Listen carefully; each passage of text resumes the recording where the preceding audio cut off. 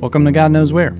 I'm Brett Harris. Thanks for being here, and thanks to everyone who nominated God Knows Where in the Best of the Pine Belt competition. I'll keep you posted on how it goes and where it goes from here. But more importantly than nominating us for any competition, thank you for listening and for sharing and for pumping up this show to your friends and your family members. Keep it up. I love it. It makes me so excited to do this each and every week for you. We're winding down this first series that we're in about all the things that Jesus didn't say, but that we get hung up on. And it's not over. It's not over yet. Today's not the last episode of it, but soon we're going to dive into a different set of questions and topics that made it hard for me to stay in the pulpit. And maybe they're topics and questions that make it hard for you to square your faith and tradition and scripture and life with each other as well. There's a whole lot of our tradition that we sweep under the rug or ignore when it doesn't jive with us or where we are in our lives. And we'll dig into that and what and why and how we can try to all square it up together. More on that to come in the weeks ahead. Also, I think there are a bunch of you who, like me, have questions either for yourself or that you get from your kids or grandkids, and you struggle to know how to answer them. You know, those big philosophical questions that hit you in the middle of the night or that hit your kids as you're trying to get them to bed. If you or your kids have these questions, send them my way. I want to put together some resources for all of us that's sort of like one part NPR's Life Kit, another part Vacation Bible School. And there's a link in the show notes where you can share your questions. And also let me know if you or your kids want to be a part of it in any way. It explains it all at the link. There are also links to all the people and performances that I mention in today's episode. If you're a regular listener, you know that I've asked some really big questions over the past couple of months. Well, I've got another one today. Maybe not a question so much as an admission that there's a really big question that I don't know how to answer. I hope you enjoy today's episode, Divine Comedy.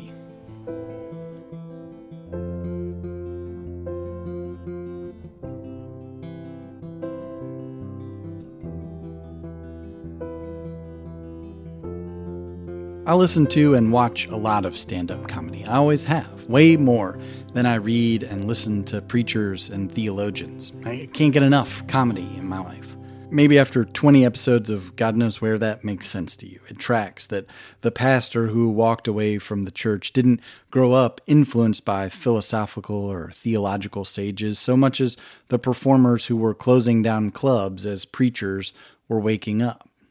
I can't get enough of comedy, I think, because in many ways, I think comedians do what preachers do, but a lot better. They tell stories, sometimes to make a point, but more often to connect us to the absurdity of everyday life, to connect with a group of people in a room, to connect personal moments from their lives to the universal human experience.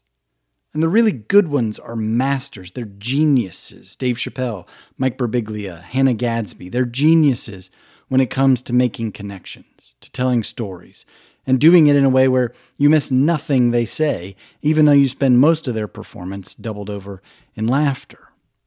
If you haven't, after we're done, look up and watch Chappelle's most recent speech at his high school in D.C. And I know there's a lot swirling around about Dave Chappelle, but this is worth a watch. And check out Mike Birbiglia's Thank God for Jokes and Hannah Gadsby's Nanette. They're all master classes. They're all on Netflix, and I'd give you my password if you needed it, but Netflix looks down on it these days. I tell you all of this to say that it was down some rabbit hole of watching and listening to everything Mike Birbiglia has ever created that I came across Pete Holmes, another comedian, and his podcast, You Made It Weird. If you've got 2 hours to spare or a pasture to mow like me, then give it a listen. It's always funny, but what I really love is how Pete Holmes weaves faith and spirituality into all of his conversations and how he point blankly asks the same spiritual questions of all his guests, religious or not. No one gets off the show without diving into what happens after we die. He always asks them, is this it? When life is over, is this it? And there are all kinds of answers, orthodox ones, non-Christian ones, agnostic, atheistic, scientific, all kinds. I, for one, have no idea how to answer that question. Maybe the writers of our scriptures are right. Maybe their visions were clear. Maybe there are many mansions with many rooms and streets with gold and pearly gates. But a year or two before I went to seminary, I heard a rabbi say that if there was an afterlife, that he hoped to live a life worthy of getting there one day. And I've never been able to shake that thought out of my brain. Maybe it's all out there somewhere, but I don't know. And I know that's maybe a surprising admission for someone who used to be a pastor to hold. Aren't pastors supposed to be sure about eternal life? Isn't part of the goal for pastors to get as many people in line for heaven as possible? And isn't it part of pastoring to comfort those who are grieving with the assurance that their loved one is in a better place? Yes, and I was terrible at it. But I was never uncomfortable telling someone that their loved one was in a better place, whether I knew them or not, whether they'd prayed a prayer or not, whether they'd backslid or fallen off the wagon, or even been on death row. Because I've always believed that no matter what, grace trumps all. Love wins. God is big and loving and compassionate enough to welcome us all when it's all said and done. But that's not always what we read in Scripture. It's there in spades for sure, and I'm confident that that's the overarching message, but to be honest, that's not what Jesus says. If there's one passage that is more conflicting than Matthew 25, verses 31 to 46, then I don't know what it is. In the span of 15 or so sentences, Jesus says more that I'm like, yes, preach. And also, hey man, could you just take it down a notch? Than anywhere else in Scripture. You know the old saying that there's a difference between preaching and meddling? Well, Jesus is preaching and meddling here as far as I'm concerned. I'm in to the parts about where we've seen Jesus, that we've seen Jesus when someone was thirsty and we gave them something to drink, or in prison and we went to visit them. But I really don't want him to tag on the end about the sheep and the goats and how the sheep will go to heaven and the goats will be consumed by fire. And that's not just because we once kept goats out here at our house and one gave birth to an adorable kid that I'm sure our boys wanted to let them move into their room. It's because it smacks of the same divisions and destruction and delineation that we can't get enough of down here. But it's coming straight out of Jesus' mouth.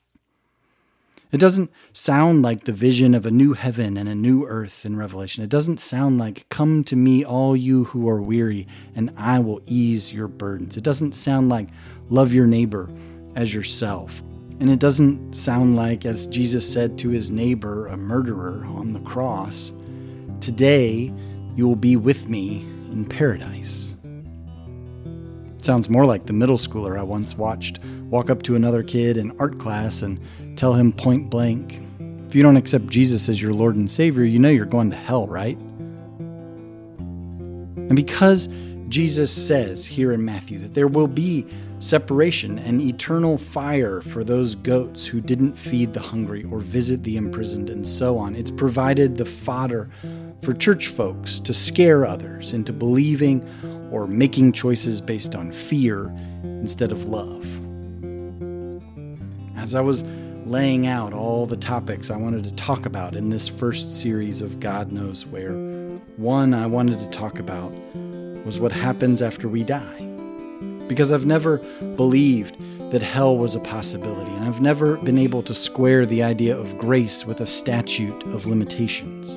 Like there's some timer counting down somewhere in space, and when it gets to 0, grace and forgiveness and absolution all of a sudden become impossible.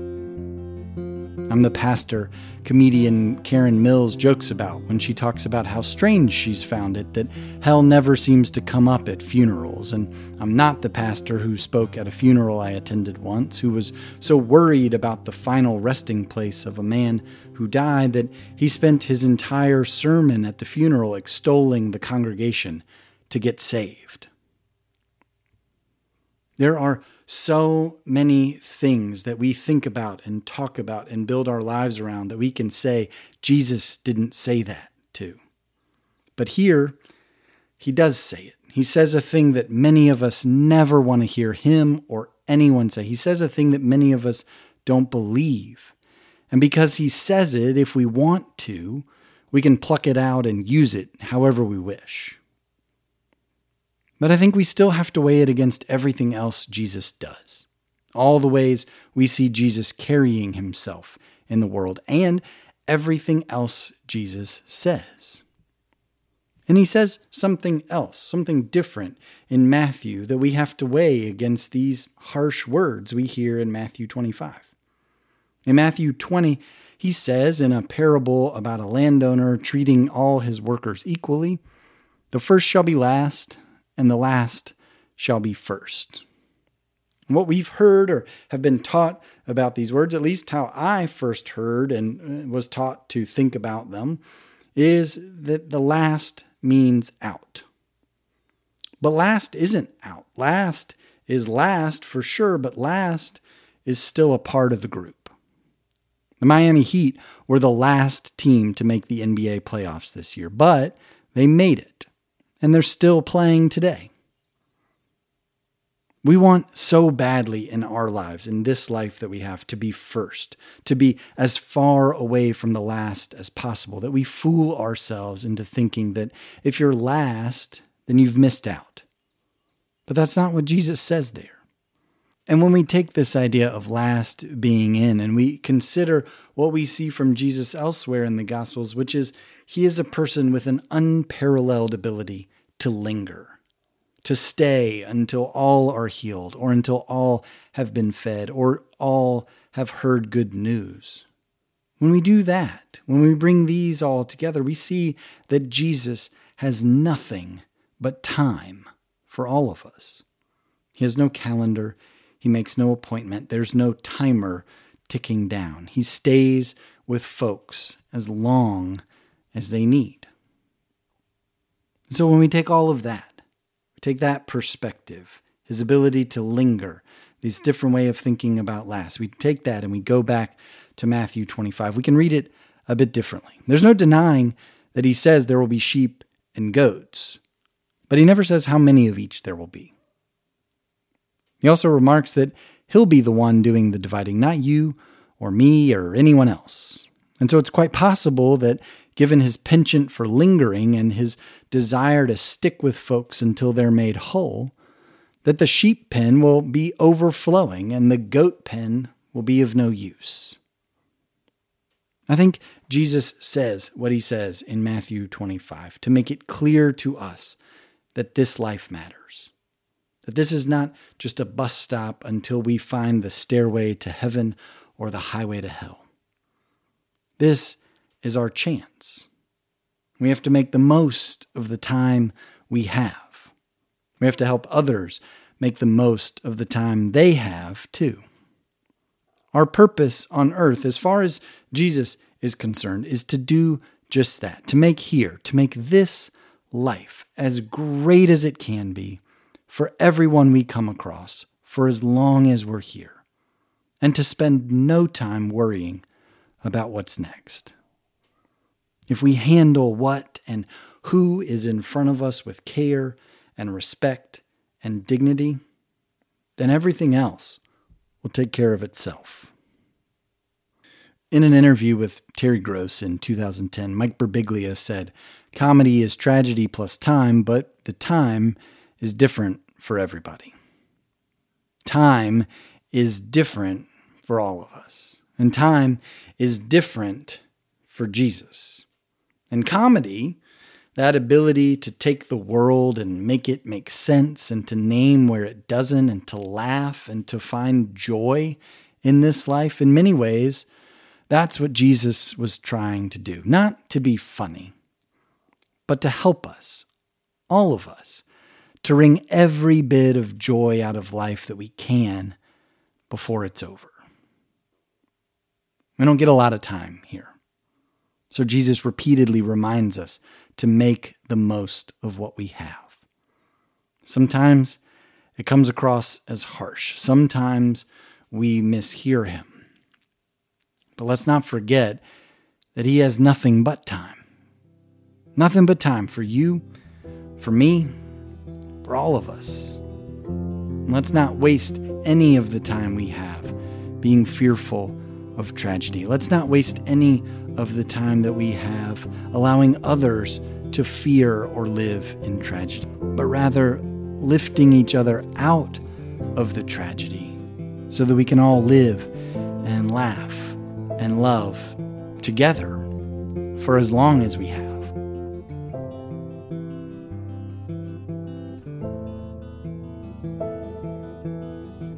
God Knows Where is written, produced, and edited by me, Brett Harris, with music by Thomas Steinwinder and Michael Trest, and unwavering support from my wife Elizabeth.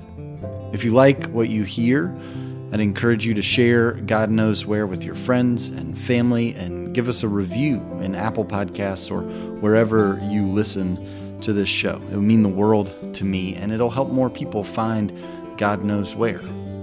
Thanks in advance for your help and for being here and for listening.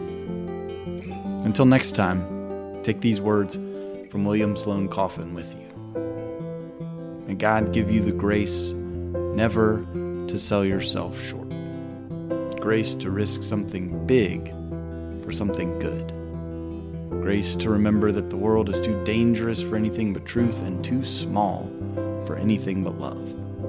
So may God take your minds and think through them, and your eyes and see through them, and your hearts and set them on fire.